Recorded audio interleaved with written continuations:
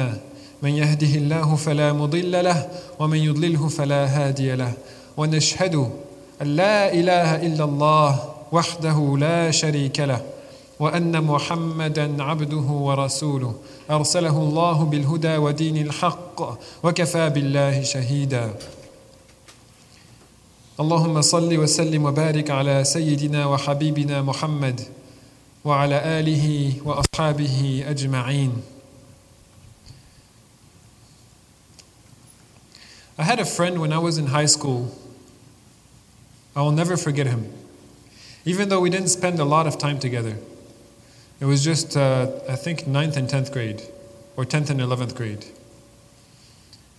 And this friend of mine, his mom was very sick. Actually, she passed away a couple years after that. And I was in a high school where there's 9 classes per grade level. So there's 9 6th grade, and there's 9 7th grade, and there's 9 8th grade. And every year, the students would be swapped around and moved around. So this was a person, he knew people, and he knew a lot of people. And I knew a lot of people. And I'll never forget the day that he invited me, just me, to spend a whole week in the mountains in his dad's house to go skiing and snowboarding. He drove me there, everything was provided, and he invited me. And I was so surprised because I felt like I have many friends and he has many friends, and I didn't feel like he was my best friend. But that day completely changed my life, or at least my relationship with him. I was so amazed. And I loved him so much. May Allah guide him. Ameen. And you know, I'm realizing this now, especially after growing up. When I was in high school, I'm like, oh, cool. But that was it. Now I know I've grown up a little bit, so I know to think about it. Like, what did it take for him to, why did he invite me out of all people? Especially when we went to college and we didn't see each other again. I haven't seen him since. Subhanallah. So now, after that in college, I was thinking about him. So all of you, try to think about a person like this. It could be your mom, it could be your dad, it could be your older brother or sister, it could be a friend of yours. That they did something that you felt so special because they did that for you. Try to think about it for a second. Try to think of someone who did something so special for you. You would love that person. You would love that person so much. And I know your parents do special things for you all the time. That's why you love your parents. That's one of the reasons why you love your parents. There was a young man, his name was Amr ibn al-As. And soon after he became Muslim, in Medina, so he became Muslim a little bit later in the life of the Messenger of Allah sallallahu alaihi wasallam. Soon after he became Muslim in Medina, he started feeling what I've just described. He felt so special. So special. He felt like he loved the Messenger of Allah so much, and the Messenger of Allah loved him so much, sallallahu alaihi wasallam. And he went to the Messenger of Allah and asked him, who of all people do you love the most? And he said it this way, but he meant, am I the one you love the most? Because that's how he felt. He felt like he was the one the Messenger of Allah loved the most, even though it's only been a few months that he's been Muslim. And so he asked, who do you love the most? And the Messenger of Allah, sallallahu alaihi wasallam, he replies, Aisha, his wife. That makes sense. So the Amr ibn al-As, he said, I didn't mean, among the men. Who among the men do you love the most? And the Messenger of Allah replied, sallallahu alaihi wasallam, he said, Abu Bakr. So then he asked, okay, but who's next? Because Abu Bakr, best friend since you grew up as best friends. And he said, Umar. And then the man, Amr ibn al-As, he realized that he's not at the top of the list, and he stopped asking because he was scared that he was actually going to land very far down the list of people that the Messenger of Allah loves the most. Point being, he loved him so much, And he felt loved so much, like he had never experienced this in his life before. He had never experienced such a loving relationship with someone in his life before. And that was his relationship with the Messenger of Allah sallallahu alaihi wasallam. The young boy, Zayd ibn al-Haritha, he was kidnapped as a kid and taken to Mecca and sold in Mecca to be a slave. And he was the slave of Khadija radiallahu anha. And then the Messenger of Allah sallallahu alaihi wasallam, when he married Khadija, he took care of Zayd ibn al-Haritha, ibn Haritha. And then he treated him so well. Imagine this. His father, the father of Zayd, Haritha, travels from Yemen to Mecca to meet his son. They finally found out where he is. Imagine, he was kidnapped as a young boy and sold somewhere else. The father has no clue where his son is for all this time. And they finally find out where he is. He comes to Mecca. He has money with him to pay to free his son and take him home with him. Zayd. He arrives and presents the money to the owner of Zayd. Who's the owner of Zayd? Muhammad sallallahu alaihi wasallam, the Messenger of Allah sallallahu alaihi wasallam. And the Messenger of Allah sallallahu alaihi wasallam, he didn't say, no, I want to keep him. I have a good relationship with him, I want to keep him. He said, keep the money. We will ask Zayd what he wants to do. And Zayd radiallahu anhu, same thing. He had never known anybody in the world treat people like this. The Messenger of Allah sallallahu alaihi wasallam treated him so well. It didn't exist. You didn't have people like that. Treat people so well. And number one, he didn't know anybody who treated him so well. Number two, he didn't know anybody in Mecca who treated people so well, like the Messenger of Allah sallallahu alaihi wasallam. And so he said, no, I can't leave. I want to stay with the Messenger of Allah sallallahu alaihi wasallam. I don't want to leave. I want to stay with Muhammad sallallahu alaihi wasallam. And his father, when he heard this and he saw how noble the Messenger of Allah was sallallahu alaihi wasallam, that he didn't take the money. He let Zayd decide. He saw such a good relationship with them. He saw that his son was not being treated as a slave. He was treated like a free young man. He was okay. He said, you know what? If you're happy here, I'm happy to see that you're happy. We'll come and visit every now and then. And he left and he was happy. This is Zayd ibn Haritha, the slave of the Messenger of Allah, who, subhanAllah, didn't feel like anybody in the world treated him better. Didn't feel like there was anybody in the world who treated people better than him.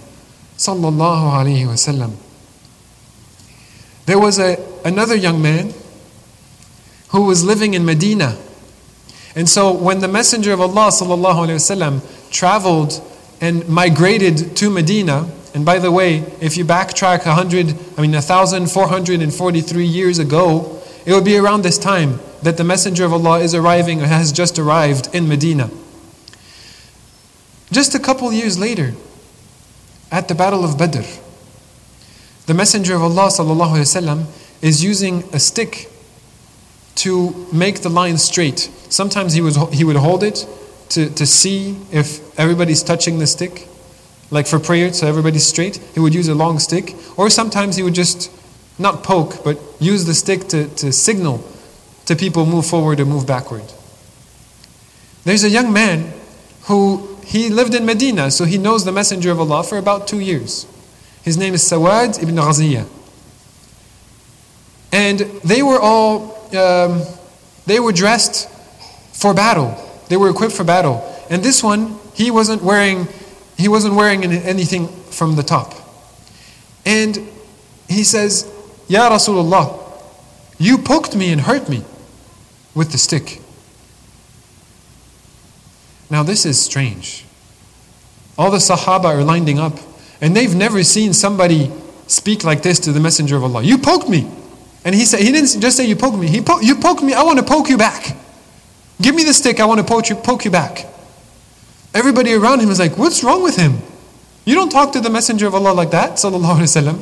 What's wrong with him? But nobody said anything. They waited to see what the Messenger of Allah was going to say.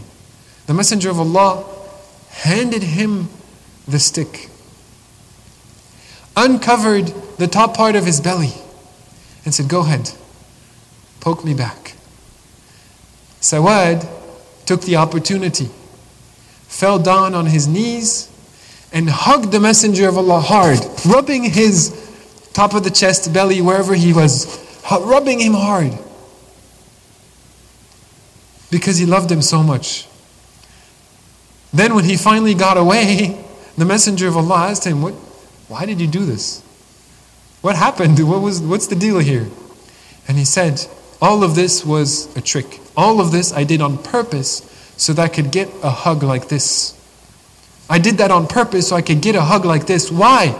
Because we're lining up for battle. It's 300 of us with 2 animals to ride and 1,000 of them with, I don't know, maybe 100 horses to ride. I don't know what's going to happen today. If I die today, I wanted the last thing that I did to be that I hugged you hard. Sallallahu alayhi wasallam. That's how much love the Sahaba had for the Messenger of Allah. Sallallahu alayhi wasallam. How did he treat people? How come people loved him so much? You probably heard a lot of the stories of how he treated people to get people to love him so much. There's not a single person in the room who could come even close to the way he treated people, to the way that everybody felt so special around him. Everybody, think about the few stories I've shared with you. They had never seen, never heard of anybody treating people so nicely, so well, treating people as good as the Messenger of Allah was treating people. Sallallahu Alaihi Wasallam. May Allah inspire us to try our best to do as much as we can like he was doing. We can't possibly be as good as he was, but we can try our best to follow all his footsteps, because that'll get us to become better and better. أقول قولي هذا أستغفر الله لي ولكم فاستغفروه إنه هو الغفور الرحيم. Ask Allah to forgive you. Ask Allah to guide you to what is best. Everybody around him would feel like he understands them, and everything he does is for them. This is impossible to meet somebody who is always thinking about you and thinking about what's best for you. So when he was with kids, like his grandson Hassan and Hussein, he would carry them on his back. He would play with them. If one of them would climb on his back during salah, he would wait in sujood until he came off his back. The sujood would last a long time until the kid was done playing on his back. There was a young man, about maybe 10 years old, maybe a little bit older, Allahu A'lam. The Messenger of Allah sallallahu alaihi wasallam on an expedition, on a journey, he brought him on the back of his camel. So they're both riding the same camel. And he knew this young man, this young boy, he knew him well. He understood him well. Even though, I believe if I remember correctly, he just spent 3-4 years in Medina. I don't remember exactly. He didn't spend that long, but he knew him well. So he turned to him and he said, young man, I'm going to teach you some very important things. And he gave him a very famous hadith which says, in which he told him, as long as you take care of your relationship with Allah, Allah will always be there to take care of you. What's the name of this young boy? Abdullah ibn Abbas, the son of Abbas, the scholar of the Ummah, the scholar of the Sahaba, radiyallahu anhu, the one who did the tafsir of the Quran. The Messenger of Allah understood him and knew him. He brought him with him. He rode with him. He turned to him and taught him some nice words. Anas ibn Malik was serving the Messenger of Allah sallallahu alaihi wasallam. He volunteered. His mom volunteered him and he volunteered. He came to the house of the Messenger of Allah sallallahu alaihi wasallam and says, I'm at your service. The Messenger of Allah didn't hire him, didn't take him as a servant. He just came and said, I'm at your service. And so one time the Messenger of Allah told him to go do something. And he found kids playing. He was probably 8, 9, 10, something like that. He found kids playing and he played with them. until he forgot about what he was supposed to do. And then a long time went by.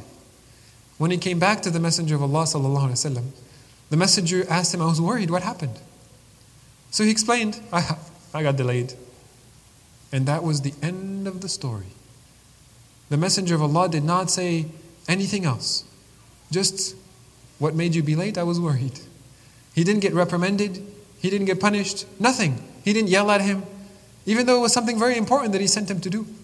Sallallahu alayhi wasallam.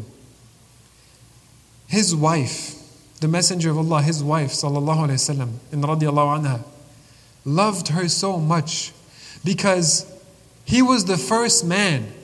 The women of Arabia had never seen a man like him, had never met a man like him, who would take care of women so well. He would do things that they were thinking, no man does this.